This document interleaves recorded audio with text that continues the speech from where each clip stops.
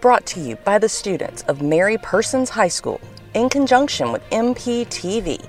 This is Monroe County Schools Radio, exclusively on Magic 100 FM. I'm your host, Carrie Buckendale. First this morning, our new Fine Arts Coordinator, Samantha Stevens, is taking on another new role, Mary Persons High School teacher. MPTV's Emma Phelan sat down with Ms. Stevens to learn more about her new guitar class. Hey y'all, I'm Emma Phelan. I'm a sophomore at Mary Persons High School, and I'm here with Miss Stevens, our new guitar teacher. Yes. Hi, Emma. Hi.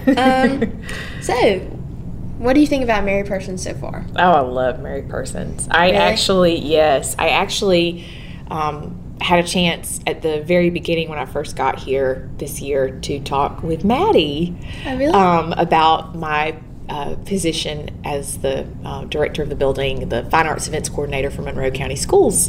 So most of the time you will find me in the halls of the Fine Arts Center in my little office, but I'm very, very lucky and grateful that I get to roam the halls of Mary Persons a little bit now as the new guitar teacher. Glad to hear. Yeah. So this is your first semester, Yeah, right? This is my first semester. Can you explain the day-to-day task of the guitar class? Yeah. So when I first found out that we were, the class was a go and that I would be able to teach it and lead it, I wanted the class to really be more than just learning how to play a guitar, learning, how to play chords, strum, finger pick, tuning, all of the basic fundamental things that go along with the instrument. I really wanted it to be a form of music appreciation in a sense.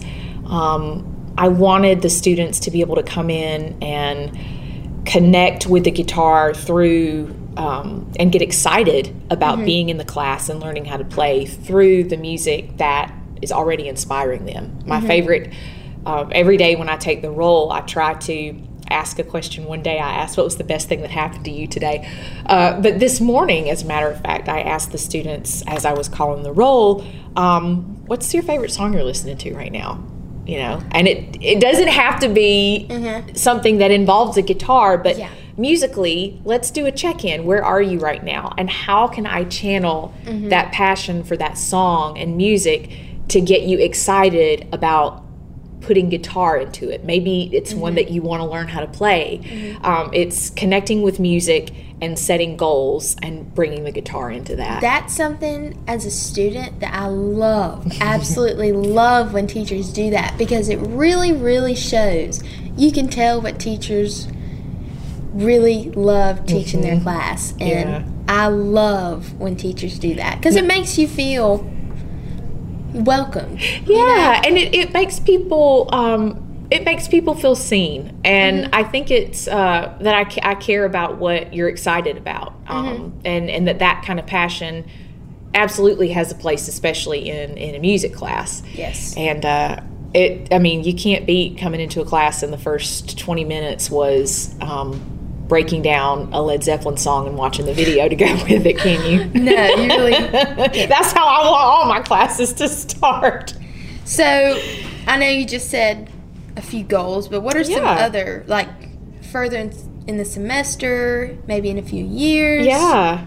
Oh, goodness. Just speaking of this semester, my goal, and I, on day one, I talked with my students, and I've got 18 absolutely amazing students. They're excited. Their attitudes are just phenomenal. They come in every single day, and even if they're intimidated, because learning guitar is not easy. I think when you get to a certain point where the basics have clicked, it looks really easy, and the masters always make things look a lot easier than they are.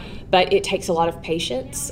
Your fingers hurt. It takes a lot of memory and mostly discipline, because a lot of the practicing and study is outside of the classroom. But I say all that to say, all of my students come in with a can-do, ready-to-do attitude, and they're all very excited. So I told them from day one, my goal, I would love to see our class this semester master the basics to a point where we can pick a few songs that everyone loves, that excites everybody, and play an arrangement to open the spring band concert on May the 3rd. And I'm like, ultimately, our goals are to keep you comfortable, like in this class. I don't want to push anybody beyond their limitations, but I want to encourage you and let you know that you can do it. And I'm hoping that if we all continue to work the way we're working now, that we'll be able to make that goal a reality. And if I'm lucky enough to continue on in this role in the years to come, I would love to see the guitar class have its own ensemble and club, a place where people can meet after school or meet and jam, play together, noodle around on the electric or acoustic if somebody wants to come in with a bass, just have sort of a society of sorts where we talk about music too. I think it's really a place for everybody to come together. Yeah. Because I know people who have never been in band before who are in that class, and I feel like it brings all different types of people together. It really does. And I feel like it's really a place for people to get to know each other and congregate. And discover that a lot of people, you have more in common with the people that you've never met than you realize. And when you talk about bringing people together, that's what music is for all of us. When we think about our individual identities and what makes us the people that we are, how we were raised, what our habits are, what our passions and our dreams are, the one thing that every person, no matter how diverse we all seem, no one's going to say they don't like music or that it doesn't move them in some way. So I think the thing about this class that's so much fun for me is how collaborative it is. We're learning about each other, but we're also learning more about ourselves as we learn a new instrument and learn about music and great guitar players and great songs that we never would have listened to before this class. So, yeah. So, like, I know I've been asking you a lot. No, I love this. What's probably your favorite response that you've gotten so far from a student? Like, just asking them a question, or like, do you think that they really enjoy the class so far? Yeah, it's so funny. When I came in, I had a syllabus prepared, and there are some formal assignments on there. The assignments aren't meant to be anything to stress you out, put you under pressure, or upset you or scare you. It's sort of actually meant to be fun. Yes, we have a midterm where you have to write a short paper, but it's on an artist that moves you and inspires you, a guitar hero of sorts, and breaking that down. And I was a little bit worried that people were like, well, this isn't what I signed up for. I signed up for guitar class. Guitar class, why am I writing an essay? And noting that we do have to have some accountability for history. And I remember one student, I overheard one student as they were walking out, and they were like, man, this class is going to be fun. And I thought, oh, I'm so glad. Because my goal is to make it something that you look forward to. It's a reprieve, if you will. Yes, you have to do your work. Yes, you are going to have to be disciplined to get past a point of frustration with this instrument. But once you do, it's going to be amazing. And up until that point, we can still have fun with it. And I feel like recently, especially over the past couple of years, Mary Persons has really brought a lot of new things to the school. Sports, electives, different things to help each student, whether what it is. And I think the guitar class is really a place for people to get together, and just high school is all about figuring out, I feel like, to an extent, who you want to be, what you want to do. And I feel like it's such a great addition to the school. Oh, sweet Emma, you are so wise beyond your years. And yes, I wholeheartedly agree. I'm proud to be a part of the Monroe County school system, and I'm very proud to be a part of Mary Persons High School, because you're 100% right. When I was in high school years ago, we did not have the same types of opportunities in terms of, we weren't able to have a guitar class. Things have grown quite a bit. I'm so grateful for what I had, which was an incredible choral and drama department, as you guys also have here.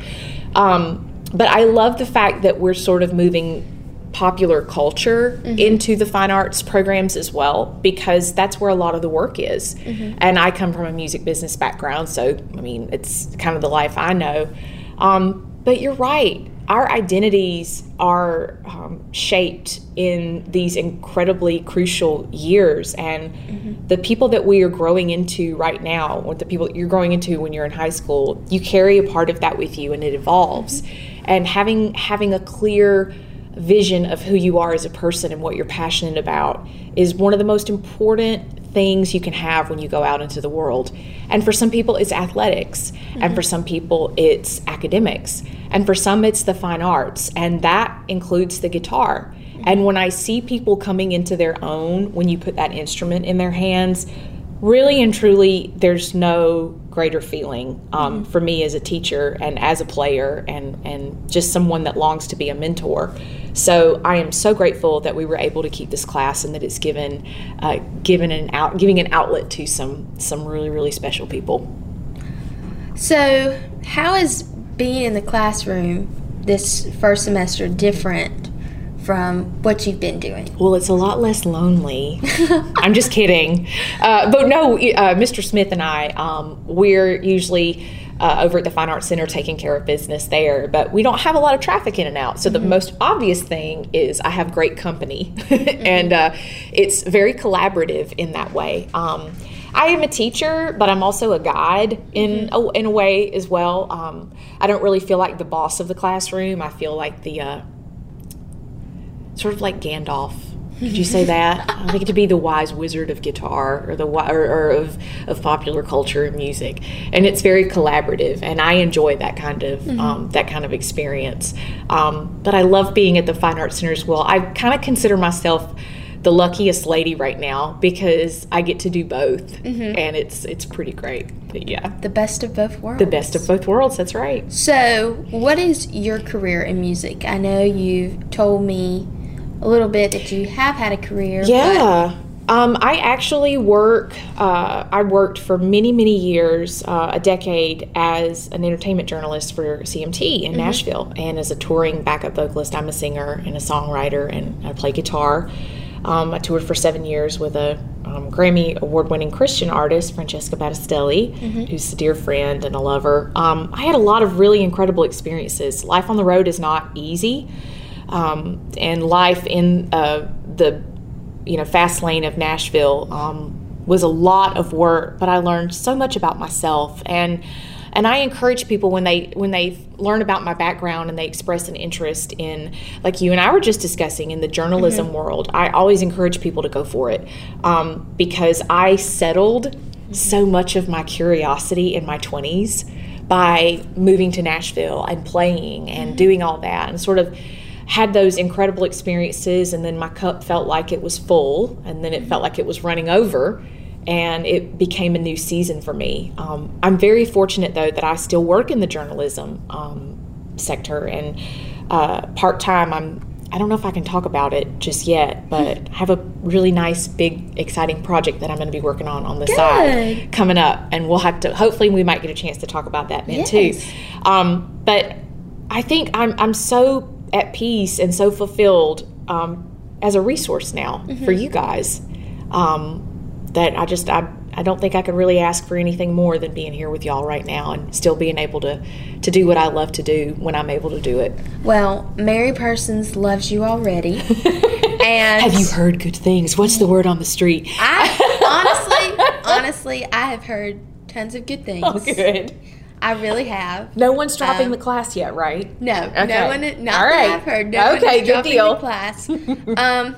And I'm really excited for you to be here next semester too. Hopefully, so you can experience all of the Forsyth fall goodness. Yes. The Friday Night Lights. Yes. All of that. I did get to go to my first football game. Really? This past fall. Yeah, I was very excited. You all have such a wonderful community, and I want to say too, before we go, how proud I am of you guys. I watch Mary Persons TV. I listen to the radio station. Thank you. It's just, the work that you're doing is incredible, and it's on top of all of your other commitments and your curriculum. Miss Little has got you guys whip smart shape, and You did such an incredible job with this interview. You should be so proud of yourself. Thank you. Yes, I appreciate it. Yes, Queen.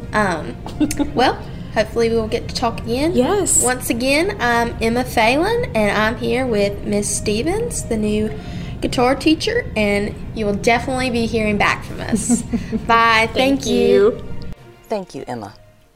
Work-based learning offers students a chance to use their classroom skills on a physical work site. Our Austin Howell spoke with Miss Katie Hankinson to get the details on the program. Hello, my name is Austin Howell, and I'm here with Ms. Hankinson. Ms. Hankinson, what is work-based learning? Work-based learning is the culmination of a student's pathway. Pathways are unique to career tech education. We call them CTAE pathways. And students, once they complete 3 courses in a particular area, it is called a pathway. The student is then able to go on and extend their learning through the work-based learning program by working in areas related to that pathway. So if a student were in business or healthcare or construction or automotive, the ultimate goal would be for them to actually take the skills that they learned in the classroom and apply those on a work site. That's pretty cool. How are students graded? Students are graded on the job by their employer, who kind of functions as a co-teacher in the program, and also through the work they do that's classroom-based, which is what I teach them. And that's primarily what some people refer to as soft skills or general skills, employability skills. And it's things that you can take from one job to another job. So their employer is grading them on what's called hard skills that are specific to what they do. Like a mechanic, has to learn how to change oil, rotate tires, whatever it may be. Those are the hard skills. And I turn that over to the employer. They're the ones who are the professionals in that, should grade them in that. And then both of us kind of tag team on the soft skills to make sure we're producing good workers. Are there a certain amount of hours that the students are expected to work? Yeah, the goal of the program is to replace your seat time. Most students exceed that by incredible amounts. It seems like employers have, such a strong need for workers right now. But if a student is in one block of work release, they have to work 7.5 hours, which is how much time they'd be missing in a classroom. And if they're 2 blocks of work release, then they work 15 hours a week is the minimum. That's pretty good. How often do your students have to check in with you? Well, it just depends. There's different levels of checking in. Generally, my students need to come by my classroom once a day. Sometimes I'm not here. Sometimes I'm out on the job site. But I like to see them at least once a day, if not once a week. And then I go to their jobs at least twice a semester to check in on them to make sure they're doing what they're supposed to do on the job site. All right. Do you ever contact their jobs? Yeah, absolutely. I like to develop relationships with their employers, because certainly we hope we're producing good enough workers to where these employers want more workers the next year. The best compliment ever to our workers, though, is when they keep them, and they keep them long after they graduate. And that just shows us that the CTA teachers have done their job, produced a great student with a lot of knowledge, and we followed up with soft skills, and we've given them somebody who is a good worker to stay around for a long, long time. Do the students ever have to do any written assignments? Yes, they do. Actually, there is a program that we just kind of work our way through. The first semester that they are with me, we do just general information about finding a job and basically keeping a job, writing a resume, doing a cover letter, finding references, best way to search for a job, all of the stuff that you probably really learned about maybe in your business classes, or some of your other CTA classes may have touched on those. The second semester curriculum goes more into what it's like to be a worker. What happens if you're, in a difficult situation? What if you have a toxic workplace?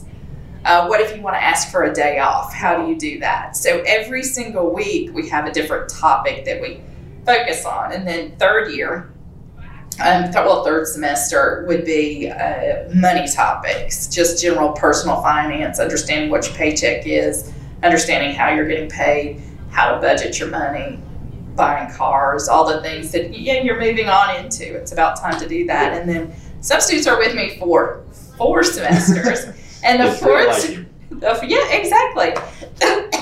Excuse me. And the 4th semester is work ethics. Oh, okay. What is the hardest component of work-based learning? Oh, it's just the fact that we don't see each other all the time. Yeah. Some students just like to walk out the door and they forget that they need to communicate with me regularly or check in for the class, and out of sight, out of mind. It happens for me. Sometimes it happens for them, and I totally understand that their goal and they're driven to go to work and that's what they want to do, and then they forget the grade part that comes from me. If an employer is interested in having work-based learning students, what would they do? I think it's simply call the school or call me, tell their student. If it's actually a current employer, on their monthly paperwork that they fill out for me, there's a place for them to indicate that they do need more workers, and I'll get in contact with them. That's pretty cool. How do students' jobs relate to their futures? I think that's the ultimate goal of work-based learning, that we may have a student who's interested in going into nursing who earns their CNA here and is able to work in a nursing home or some sort of medical situation, and then ultimately go on and get their nursing degree. That would be like exemplar of the program. That's exactly what you want. As far as some students go, their jobs are not necessarily matching up to what they want to do in the future. But, well, number one, I always say some of the best lessons come from the worst jobs. Yeah, that's true. You learn what you don't want to do. But you're still learning those soft skills. And I really can't stress that enough. People, when you go into a job interview and you're sitting next to, super smart Marvin next to you who has all of the knowledge of the job but has no social skills, and you have some knowledge of a job but great social skills, you're going to be more likely to get the job, because employers want people they can work with. Employers want people who show up on time, who want to be there, and who want to learn.